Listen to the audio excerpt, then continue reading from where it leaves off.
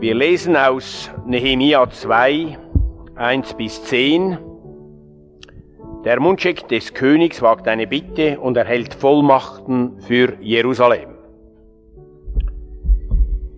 Im Monat Nissan, im 20. Regierungsjahr des Königs Artaxerxes, schenkte ich eines Tages den Weinbecher voll und gab ihm den König. Ich fühlte mich sehr elend, was mir in seiner Gegenwart nie zuvor geschehen war. Der König sagte zu mir: Warum siehst du so schlecht aus? Du bist doch nicht etwa krank? Nein, das ist es nicht. Irgendetwas macht dir das Herz schwer. Der Schreck fuhr mir in die Glieder. Dann antwortete ich: Der König möge ewig leben. Muss mir denn nicht das Herz schwer sein? Die Stadt, in der meine Vorfahren begraben liegen, ist verwüstet und ihre Tore sind von Feuer zerstört. Darauf fragte mich der König: Hast du einen Wunsch, den ich dir erfüllen kann?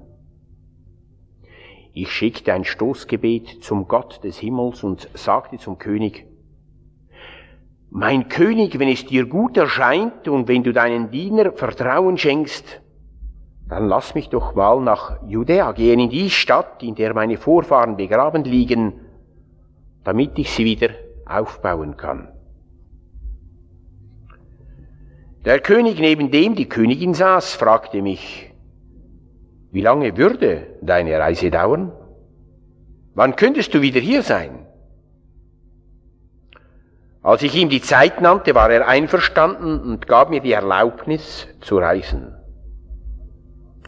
Zum Schluss sagte ich noch zu ihm: Mein König, wenn es dir recht ist, dann möge man mir amtliche Schreiben mitgehen an die Statthalter der Westprovinz, damit sie mich nach Judäa durchreisen lassen.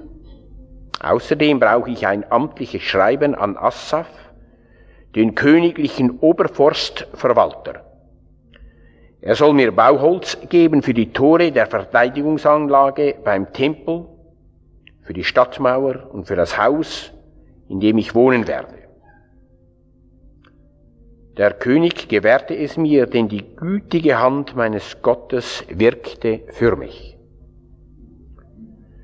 Der König gab mir eine Leibwache von Offizieren und Reitern mit auf die Reise. Als ich zu den Statthaltern der Westprovinz kam, übergab ich ihnen die Briefe des Königs.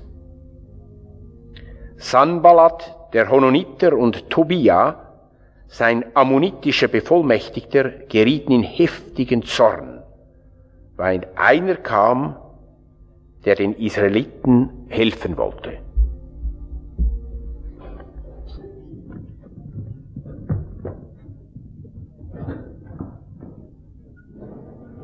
Gestern waren wir auf dem Helvetiaplatz und hatten da einen Büchertisch und hatten viele gute Kontakte und Gespräche. Das ist ganz interessant, so Menschen zu begegnen und sie anzusprechen und dann da und dort doch zu sehen, dass Menschen Fragen haben, auch bezüglich des Glaubens, dass sie uns zum Teil schon kennen. Und wer das auch mal erleben möchte, der ist herzlich willkommen. In 2 Wochen, alle 2 Wochen, jetzt bis zum Sommer, werden wir diese Aktionen auf dem Stauffacher Platz haben. Wir haben einen kleinen Stand, wir können den Leuten dann auch einen Kaffee offerieren, dann gibt's Schokolade und so. Dann haben wir auch Bücher, die wir verkaufen, aber meistens verschenken wir sie.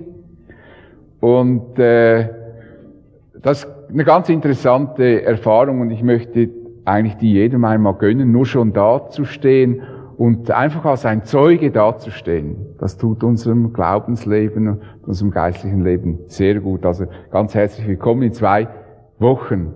Und am nächsten Dienstag möchte ich euch auch wirklich ermutigen, euch zu beteiligen am Gemeindegebet. Wir sprechen so viel vom Beten und jeder Christ, den ich höre, betont mir, wie wichtig das Gebet ist. Dass das das Wichtigste im Glaubensleben ist. Und dann, wenn ich manchmal so in die Runde gucke, also an einem Dienstagabend, dann frage ich mich, was war jetzt Wie war jetzt das? Ist es das Wichtigste oder ist das nicht das Wichtigste? Und ist es nicht auch wichtig, dass wir als Christen zusammenkommen und miteinander beten? Da möchte ich euch einfach ermutigen. Letzten Sonntag stellten wir fest, dass Gott Menschen sucht, die ihn ernst nehmen. Und ein Wort aus dem Alten Testament zeigt dies, und dem zeigte ich das auf, Ezekiel, Kapitel 22, Vers 30. Ich suchte überall nach einem, der in die Bresche springen und die Mauer um mein Volk vor dem Einsturz bewahren würde, damit ich es nicht vernichten müsste. Aber ich fand keinen. Hier wird deutlich, dass Gott Menschen sucht, die ihn wirklich ernst nehmen, die für ihn und für seine Anliegen in die Bresche springen, die seine Anliegen ernst nehmen. Das haben wir letztes Mal ausgeführt, und in den Chroniken gibt es einen Vers, da heißt es, der Herr behält die ganze Erde im Auge, damit er denen beistehen kann, die ihm mit ungeteiltem Herzen vertrauen. Wunderbare Aussage. Gott schaut über die Erde, er schaut über Zürich hinweg und er schaut, ob er Menschen findet, die ihm mit ungeteiltem Herzen dienen wollen, und die will er stärken. Gott ist überall auf der Suche nach Menschen, die ihn ernst nehmen, damit er sie stärken kann. Und wenn Gott jemanden findet, der ihn ernst nimmt, dann schreibt er mit diesen Menschen Geschichte. So wie er das mit Nehemia getan hat. Nicht, dass er nachher am Fernsehen kommt oder dass die Geschichte vielleicht in Buchform erscheint. Vielleicht auch nicht. Aber Gott schreibt Geschichte in unserem Leben. Aber Gott bewegt sogar Menschen, die gar nicht wissen, dass sie eigentlich in seinem Dienst stehen. Die haben gar keine Ahnung davon. Und trotzdem dienen sie Gott. Trotzdem sind sie Gottes Werkzeug. Und das ist das, was wir heute miteinander ansehen wollen, was hier auch deutlich wird. Diese Menschen handeln nicht aus Gehorsam gegenüber Gott. Ihre Motive sind ganz anders und ganz verschieden. Ja, Gott bewegt Menschen, die einflussreich sind.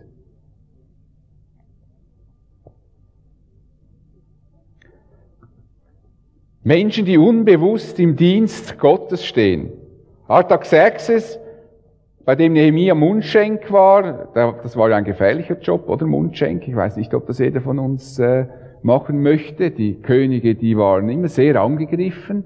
Wenn ihr etwas die Geschichte kennt, da wurden viele Könige vergiftet durch Intrigen und so weiter. Und der Mundschenk, der musste unter anderem vorkosten, damit erstmal, ob das überhaupt gut genug ist für den König. Und zweitens war das Risiko drin, dass er dann halt irgendwann mal was Schlechtes erwischt und dann stirbt. Nun, Nehemia war Mundschenk bei ihm, also ein vertrauensvoller Posten war das. Das war der mächtigste Mann seiner Zeit. Ein Vorgänger von Artaxerxes war Xerxes. Und da wird deutlich, dass Xerxes über 127 Länder herrschte. Und Artaxerxes war ja sein Nachfolger. Wir sehen also hier das riesige Reich, das ja nachher dann Alexander der Große von Mazedonien her überrannt hat, später dann, und dann das griechische Reich daraus wurde, das wurde dann abgelöst. Aber dieses Perserreich, sehen wir, wie riesig das war. Und darüber herrschte dieser Artaxerxes, bei dem Nehemia Mundschenk war.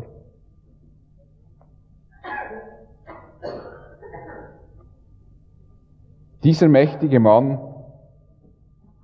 ging auf die Bitte Nehemias voll und ganz ein. Das ist ja wirklich erstaunlich. Er stattete Nehemia mit allen Vollmachten aus.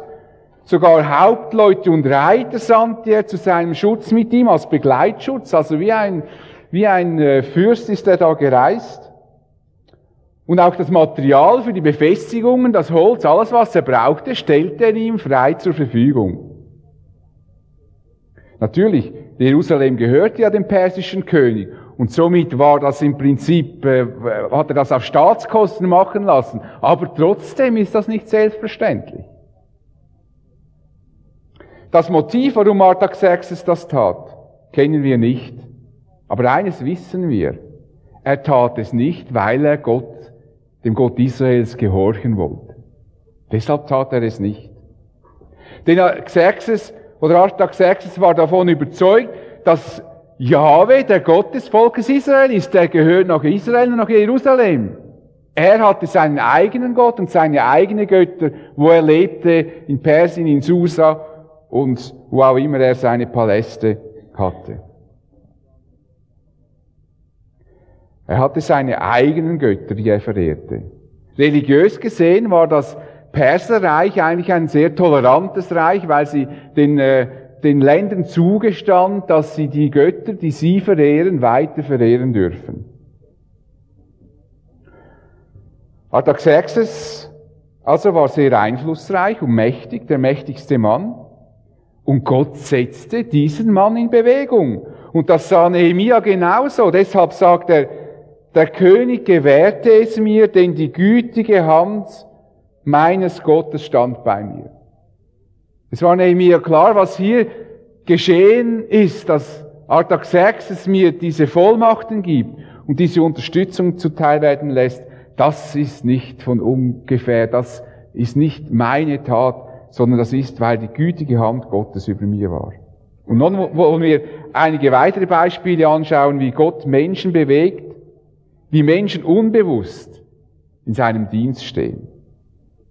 Zum Beispiel, als Israel nach der 10. Plage aus Ägypten zog, sorgte Gott dafür, dass Israel nach diesen schrecklichen Plagen von den Ägyptern selbst reich beschenkt wurde. Sie hätten ja sagen, gut ab mit denen, oder?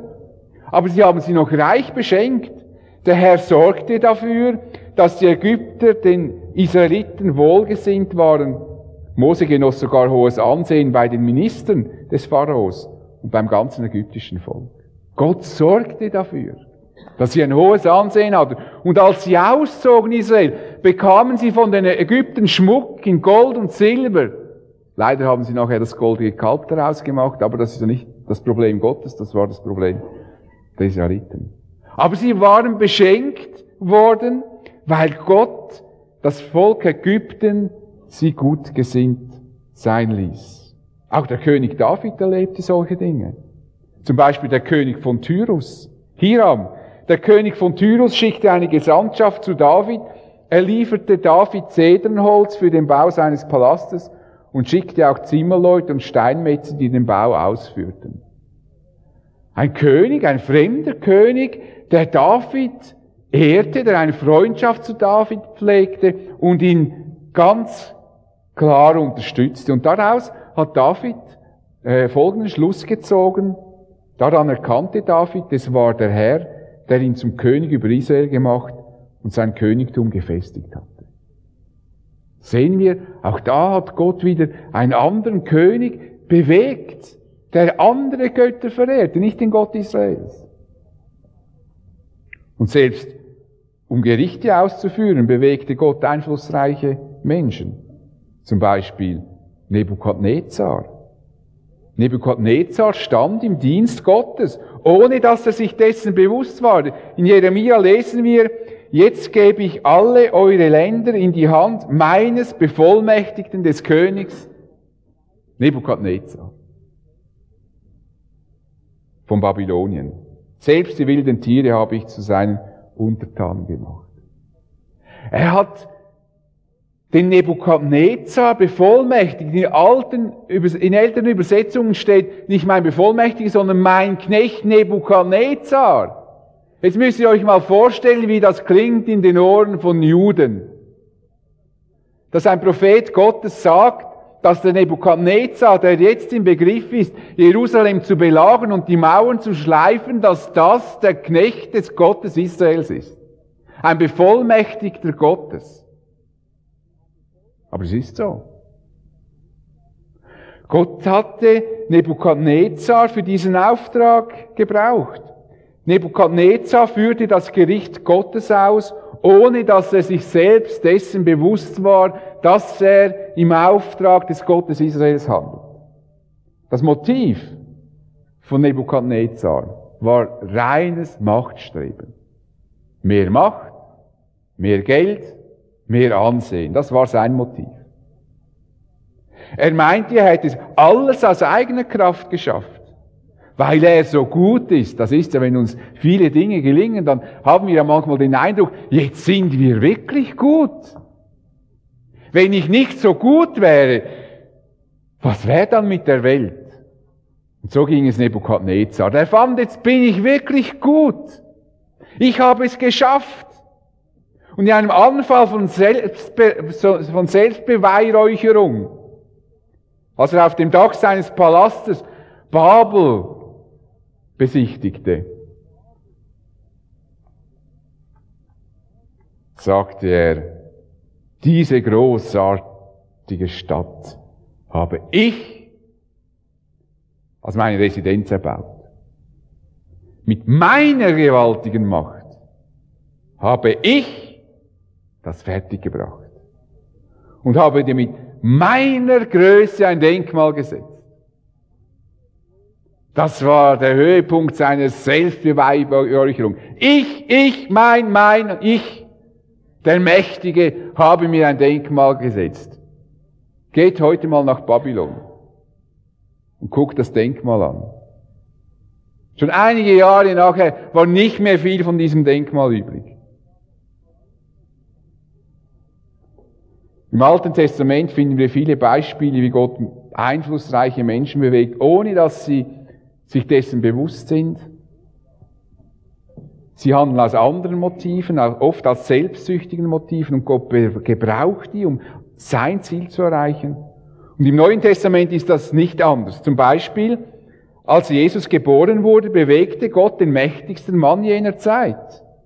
In jener Zeit erließ Kaiser Augustus, der mächtigste Mann des römischen Reiches, den Befehl an alle Bewohner seines Weltreichs, sich in Steuerlisten eintragen zu lassen.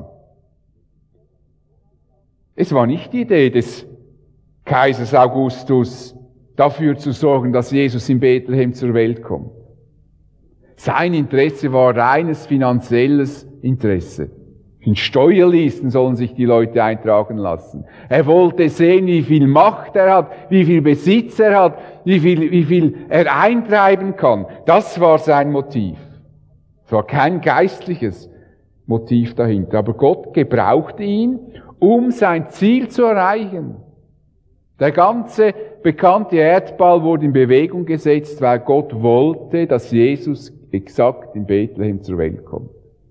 Deshalb musste dann Maria nach Bethlehem ziehen von Nazareth.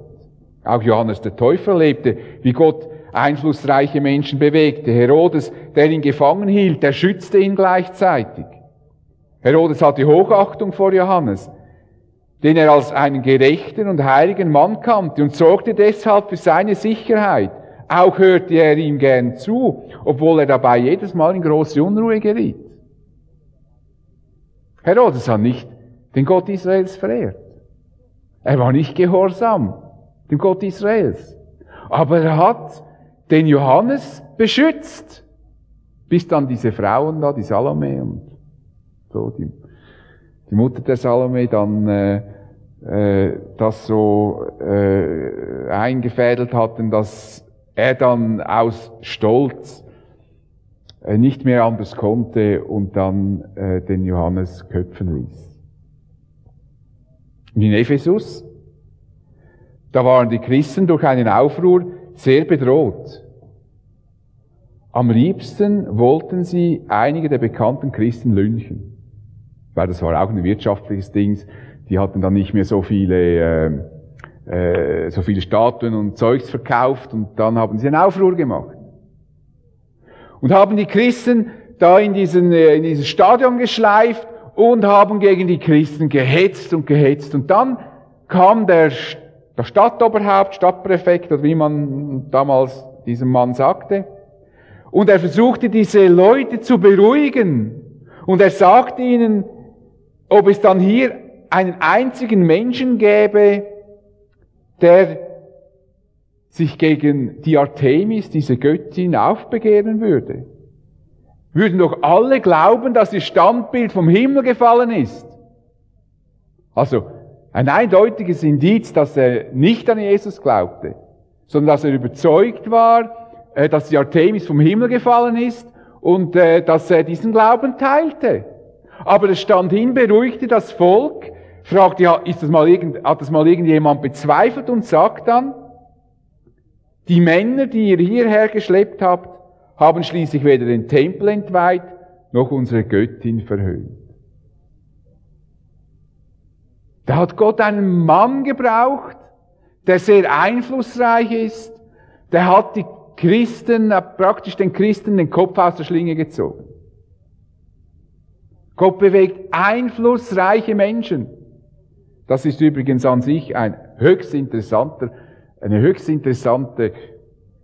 Aussage bei der Frage, wie man das Evangelium verkündigt. Aber da kann ich jetzt nicht drauf eingehen. Aber das ist höchst interessant. Denn sie haben nicht gegen den Tempel gelästert. Und das konnte dieser Präfekt sagen. Was sie gemacht haben, ist ihren Gott verkündigt. Also Evangelisation beruht nicht auf dem Konzept, dass ich alle anderen Glauben degradiere und schlecht mache und sage, wir sind die Besten, sondern es ist, dass Christus verkündigt wird. Das ist Evangelisation.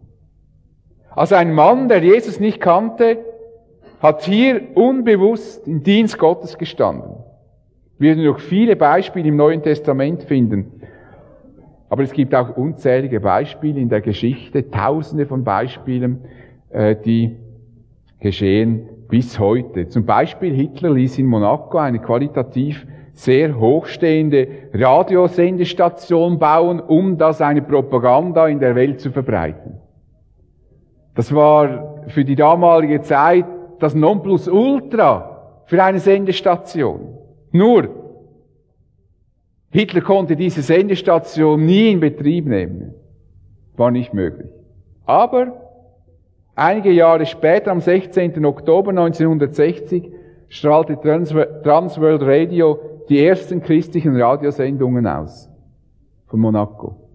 Und heute werden in vielen verschiedenen Sprachen von dieser Station Sendungen in die Welt geschickt. Hitler hat die Station gebaut. Gott hat ihn gebraucht, um die Station zu bauen, über die er sein Evangelium verbreiten will und nicht die Propaganda Hitlers. Gott beeinflusst oder bewegt einflussreiche Menschen. Oder ein ganz aktuelles Beispiel, auch im Kleinen passiert das. Die einen kennen ihn, den Ole Deklu.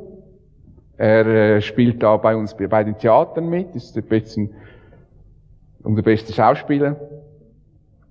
In Deutschland, also wo er studiert, braucht man ja dann als Schweizer immer eine Aufenthaltsbewilligung. Als ich in Deutschland war, muss ich jedes Jahr auf dieses Büro und dann bekommt man wieder einen Stempel im Pass und so weiter. Und das muss er nun auch machen. Nur, es gibt da Bestimmungen. Nämlich man muss Geld haben, genügend. Das heißt, man muss nachweisen, dass man für das nächste Jahr genügend Geld hat. Und Ole ging jetzt auf das Büro und er wusste, mein Geld reicht für 4 Monate, nicht für ein Jahr. Dann hat er seine Bankauszüge dem hingelegt und dann sagt der Beamte prompt, ja Sie, aber das reicht ja nur für 4 Monate. Sie brauchen eigentlich das für ein Jahr, wenn Sie für die Aufenthaltsbewilligung. Und sagt Ole, ja, wisst ihr ja schon und so, hin und her. Und er würde ja auch gerne nach 4 Monaten wiederkommen und dann nochmals eine Bestätigung holen oder so eine Aufenthaltsgenehmigung. Der Beamte fand dann das ein bisschen komisch und er sagt, das wäre ja dann auch das erste Mal, dass wir einen Schweizer ausschaffen müssten. Er soll sich mal hinsetzen, er klärt das mal ab. Dann hat er sich hingesetzt und hat da gewartet und dann ruft er ihn und dann sagt ihm der Beamte, dass er bereit sei, ihm für die nächsten 2 Jahre bis im März 2007 eine Aufenthaltsbewilligung in den Pass zu stempeln. Und er könne ja davon ausgehen, dass er das schon irgendwie finanzieren könne. Das war ein Beamter. Ein einflussreicher Mensch. Jetzt in dem Fall. Und Gott bewegt einflussreiche Menschen. Rechnen wir denn heute überhaupt noch als Christen damit, dass Gott einflussreiche Menschen bewegt? Ich habe euch eine Frage auf den Zettel geschrieben. Überlegt einmal, wo ihr das erlebt habt in der Vergangenheit, vielleicht ohne das wirklich zu realisieren, dass Gott einflussreiche Menschen im Umkreis eures Lebens bewegt hat, Dinge zu tun, die einfach erstaunlich sind. Wir können und sollen damit rechnen, dass Gott Menschen bewegt, die einflussreich sind. Es ist falsch, wenn wir uns verkriechen und nichts wagen. Daniel sagt, gepriesen sei der Name Gottes in alle Ewigkeit, denn Gott verfügt über Macht und Weisheit.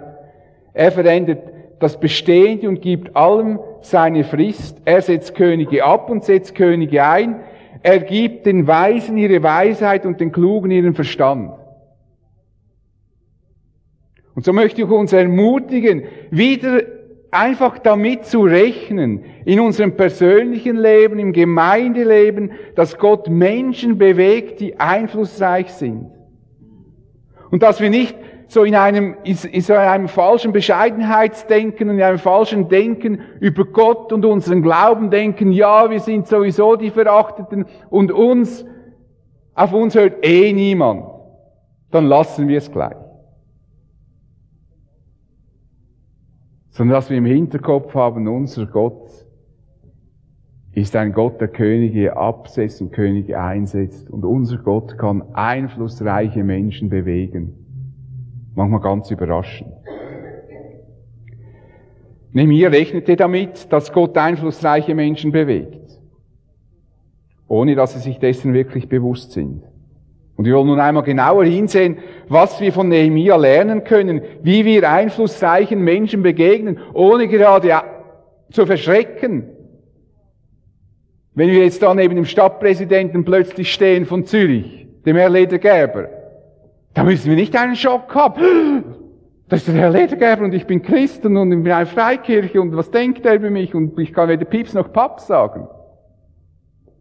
Das ist ein ganz normaler Mensch. Er hat Einfluss, aber ist auch ein Mensch, den Gott gebrauchen kann, wenn er will.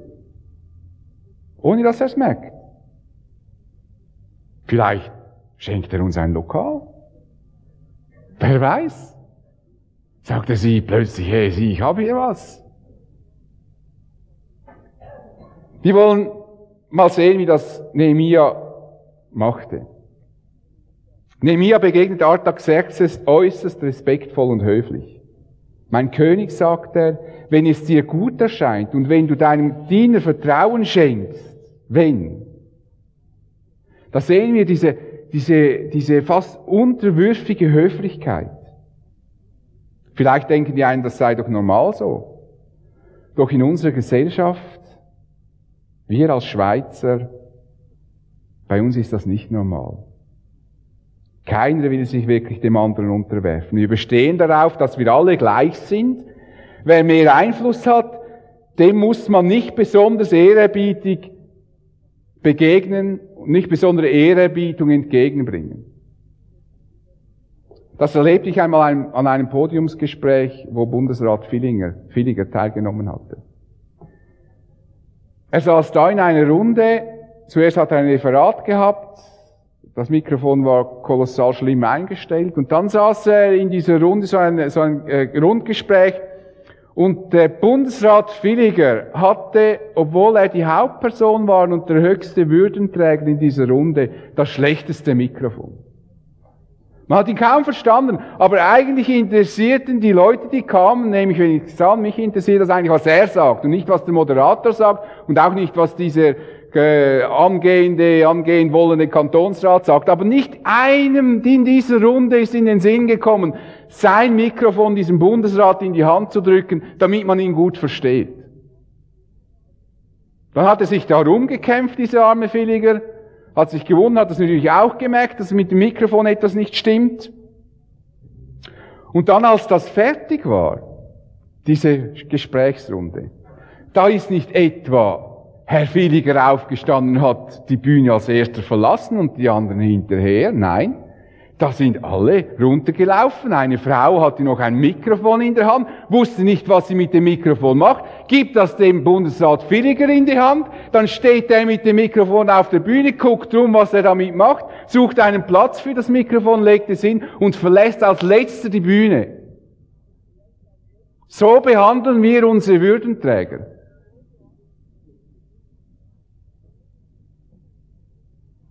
Das ist nicht richtig, finde ich. Kann man von einem Bundesrat Villiger oder weiß ich, möge heißen, wie er will, was halten, er ist und bleibt Bundesrat, er ist ein Würdenträger. Ich fand das typisch, die Art, wie wir mit einflussreichen Menschen umgehen. Japanische Politiker, die die Schweiz besuchten, sagten, sie seien schockiert darüber, wie die Schweizer ihre Würdenträger behandeln würde. Das kennen sie gar nicht. Und Paulus sagt den Christen, gebt jedem das, was ihr ihm schuldet. Er weiß dem Respekt zusteht, und er weiß dem Ehre zusteht. Vielleicht müssen wir auch als Christen das wieder einmal richtig durchbuchstabieren. Und das sagt er im Kontext von Regierung. Das sagt er im Kontext von der Art, wie Christen in einer Nation leben sollen.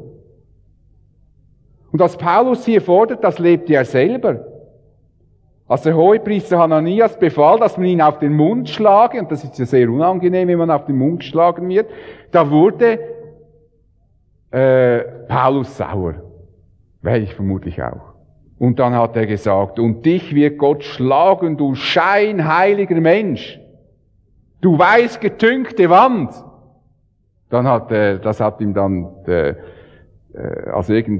War dann beim Paulus der Deckel weg, oder? Im Namen des Gesetzes sitzt du über mich zu Gericht, doch du selbst missachtest das Gesetz, indem du mich schlagen lässt. Und die Männer, die um Paulus herum waren, die beschimpften Paulus und sagten zu Paulus, was wagst du überhaupt mit dem Hohepriester so zu sprechen? So respektlos, dich zu benehmen. Und nun, was machte Paulus? Er war im Recht. Er wurde zu Unrecht geschlagen. Aber Paulus beharrte nicht auf seinem Recht.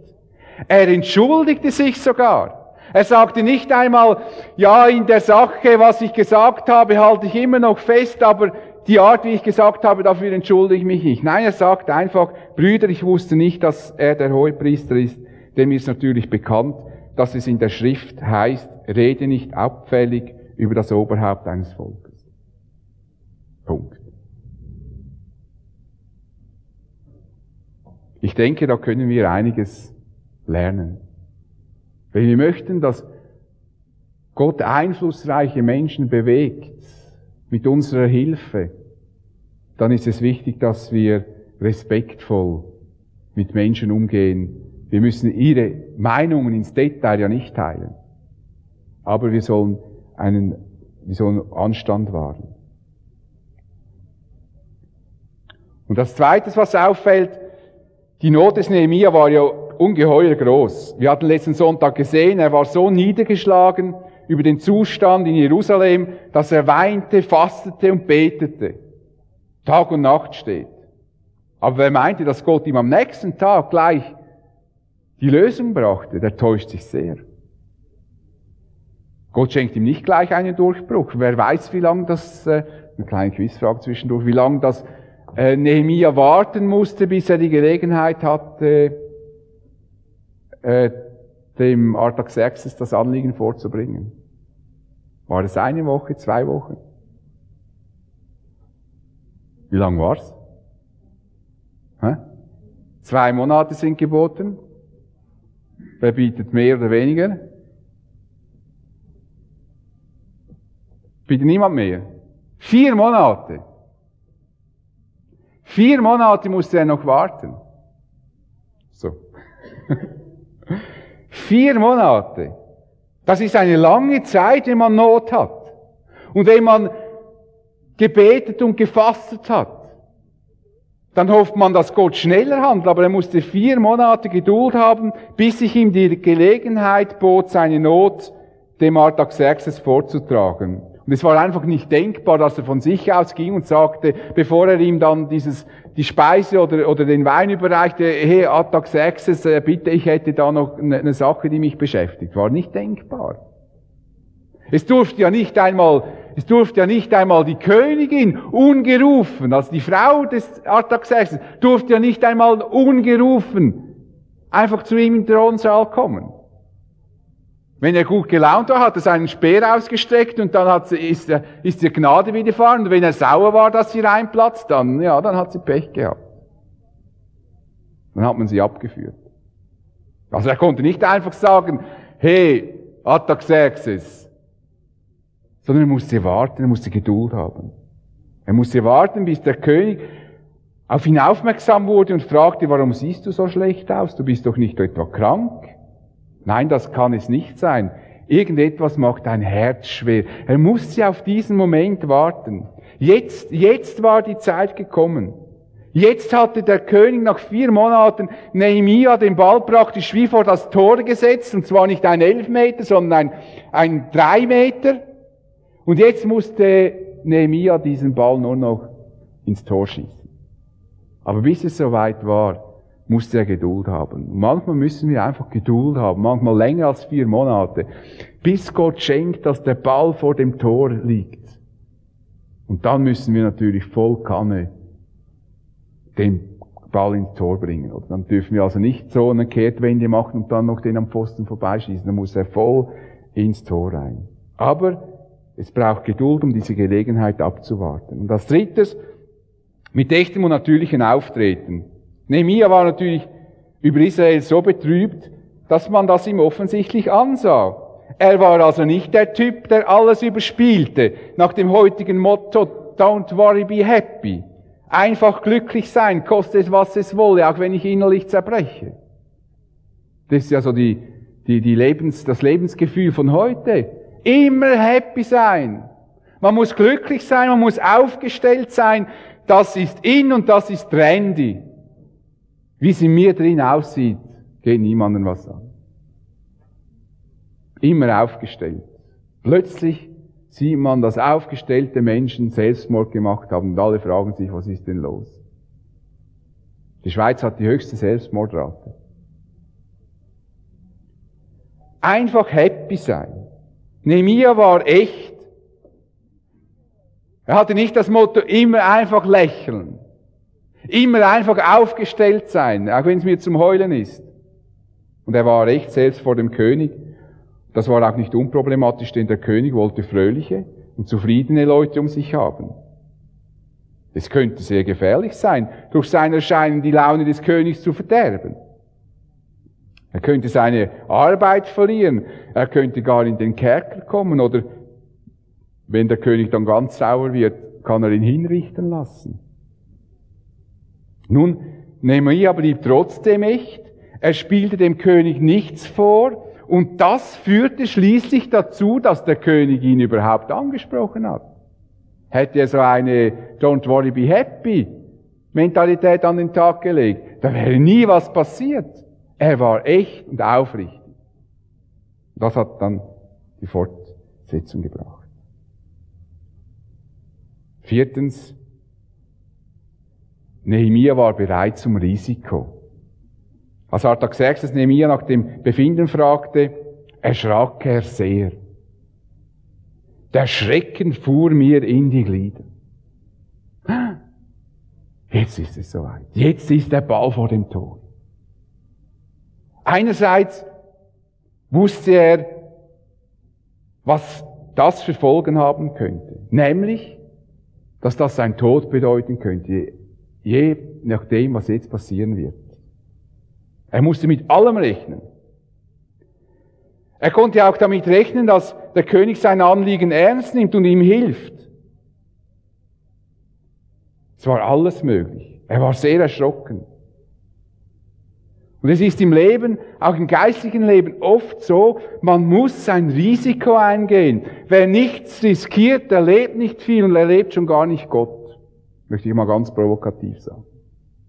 Wer nie etwas riskiert, auch im geistlichen Leben, erlebt auch Gott nicht. Das beginnt ja schon mit dem Start ins neue Leben mit Jesus. Wer nicht bereit ist, ein Risiko einzugehen, der kann eigentlich gar kein Christ werden. Gar nicht möglich. Jeder Christ ist mindestens einmal in seinem Leben risikofreudig gewesen. Nämlich an dem Punkt, dass er sein Leben Jesus anvertraute. Da war er risikofreudig. Denn er musste Vertrautes und Liebgewonnenes loslassen. Das heißt Risiko. Vertrautes und Liebgewonnenes loslassen und auf Neues Unbekanntes zugehen. Und so sagte Jesus, wer sein Leben retten will, also wer es behalten will, wer kein Risiko eingehen will, der wird das Leben verlieren. Wer aber sein Leben um meinetwillen verliert, wer das Bekannte gibt, wer bereit ist, sich auf mich einzulassen, ohne mich schon ins Detail zu kennen, der wird das Leben finden. Und deshalb ist jeder Christ, der Christ geworden ist, mal grundsätzlich einmal in seinem Leben sehr risikofreudig gewesen. Und wer dieses Risiko eingeht, der wird das wirkliche Leben finden und wird auch dafür einen großen Segen erfahren. Wenn du das bis heute noch nicht getan hast, dann tu es doch heute. Riskiere heute einmal etwas, für das es sich lohnt, zu riskieren. Jesus sagt nämlich, was nützt es einem Menschen, die ganze Welt zu gewinnen, wenn er selbst dabei unheilbar Schaden nimmt? Oder was kann ein Mensch als Gegenwert für sein Leben geben? Nichts. Also, dann geh doch dieses Risiko ein. Das ist übrigens noch ein absehbares Risiko. Weil es gibt so viele Christen da drin, die dir bestätigen können, das Risiko ist so gering, weil das, was Gott dir verspricht, so 100%ig eintrifft. Wag es doch. Wag es, dich ganz auf Jesus einzulassen. Lad ihn in dein Leben ein, damit du neues und ewiges Leben bekommst. Und 5. Nehemia war ausgezeichnet vorbereitet, und zwar in zweifacher Weise. Einerseits im Gebet. Zuerst war er vorbereitet durch das Gebet, in diesen fast 4 Monaten, wo er Gott anflehte, um Hilfe für Jerusalem. Und als es dann soweit war und der König ihn fragte, ja, was willst du jetzt? Als es dann wirklich ganz konkret wurde, wo er formulieren konnte, was er will, da heißt es, und ich schickte ein Stoßgebet zum Gott des Himmels. Da hat er vorher noch schnell gesagt, Herr, jetzt hilf mir, jetzt gib mir die richtigen Worte. Dass ich diesen Ball in das Tor hineinschieße mit einer Kraft, wie das Menschen alleine nicht möglich ist. Da war er vorbereitet. Und er war vorbereitet, indem er ganz genau wusste, was er wollte und was er brauchte. Er sagte zum König, mein König, wenn es dir gut erscheint und wenn du deinen Diener Vertrauen schenkst, dann lass mich doch nach Judäa gehen, in die Stadt, in der meine Vorfahren begraben sind, damit ich sie wieder aufbauen kann. Also ist klar, sein Plan, ich will die Stadt wieder aufbauen. Dann sagte ich noch zu ihm, mein König, wenn es dir recht ist, dann möge man mir amtliche Schreiben mitgeben an die Statthalter der Westprovinz, damit sie mich nach Judäa durchreisen lassen. Und dann braucht er noch was. Außerdem brauche ich ein amtliches Schreiben an Assaf, den königlichen Oberstforstverwalter. Das musste er ja auch noch herausfinden, wer der war. Er soll mir Bauholz geben für die Tore der Verteidigungsanlage beim Tempel, für die Stadtmauer und für das Haus, in dem ich wohnen werde. Der König gewährte es mir, denn die gütige Hand meines Gottes stand bei mir. Nehemia hatte sich im Vorfeld gründlich überlegt, was er will und was er dazu benötigt. So würde man das heute nennen oder sagen, Nehemia hatte einen Businessplan erstellt. Er wusste, was er wollte. Er hat das nicht einfach auf sich zukommen lassen und gedacht, ja, wenn mich allenfalls der Artaxerxes fragt, was ich eigentlich will, dann mache ich schnell ein Stoßgebet und dann gucke ich dann mal, was für Ideen kommen. Ich denke, Nehemia wusste genau zum Vornherein, was er brauchte. Er hat sich das überlegt. Das war seine Aufgabe. Wir können nicht einfach damit rechnen, dass, wenn wir erwarten, dass Gott Menschen, einflussreiche Menschen bewegt, die wir für irgendetwas ansprechen, dass wir uns nicht vorbereiten brauchen. Dass wir nicht wissen müssen, genau was wir wollen, genau was wir brauchen. Manchmal müssen wir diesen Menschen genau sagen, was und warum wir etwas wollen. Und dann können sie überlegen, ob sie uns das geben können oder nicht. Und wenn wir da so Wischiwaschi erzählen, dann verstehen die nie, was wir wollen. Dann denken die, ja, was hat jetzt der gesagt? Das verstehe ich nicht. Ich weiß gar nicht, was ich tun soll. Wir müssen vorbereitet sein. Wir müssen wissen, was wir wollen, was wir brauchen. Bei Nehemia hat das geklappt. Und als letztes, Nehemia konnte eigentlich stolz sein auf sich, oder? Das ist einfach super, was er geleistet hat. Es gelang ihm, den einflussreichsten und mächtigsten Mann der damaligen Welt für seine Anliegen zu gewinnen, für Jerusalem. Das ist ja wunderbar. Das ist, wie wenn jemand heute nach vorne käme und uns erzählen würde, er hätte Bill Gates getroffen, hätte mit ihm einen Kaffee getrunken, etwas gesprochen und Bill Gates hätte ihm dann gesagt, okay, ihr seid ja auf der Suche eines Gemeindezentrums, ich gebe euch mal 20 Millionen. Und wenn ihr dann noch was braucht, meldet euch einfach. Preis den Herrn. Das wäre doch super.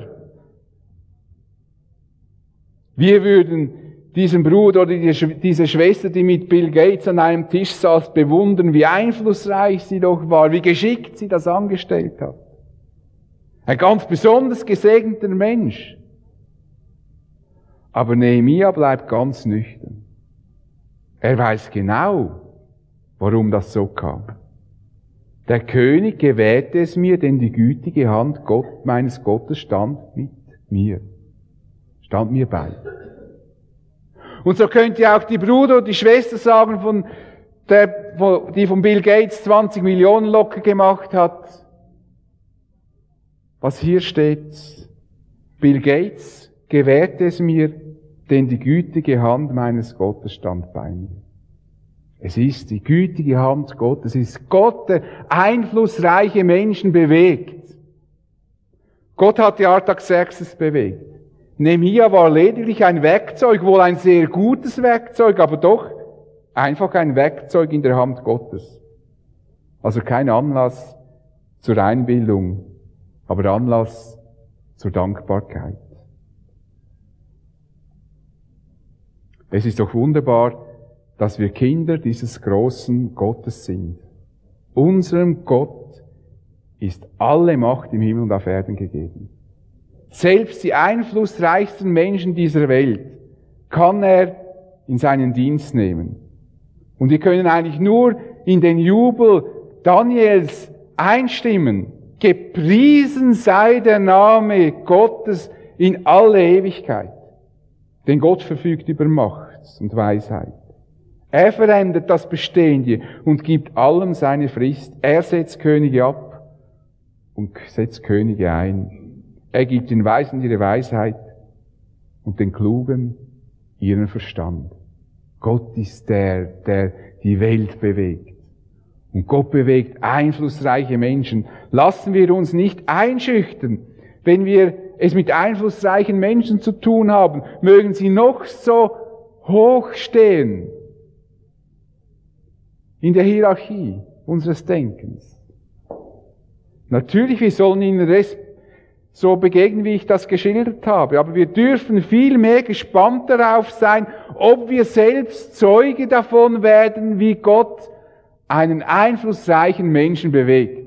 Also wenn ihr nächstes Mal den Herrn Stadtpräsident Ledergerber trifft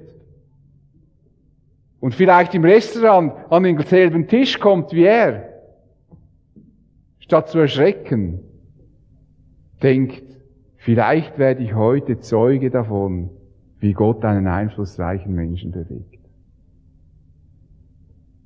Vielleicht werde ich das heute erleben.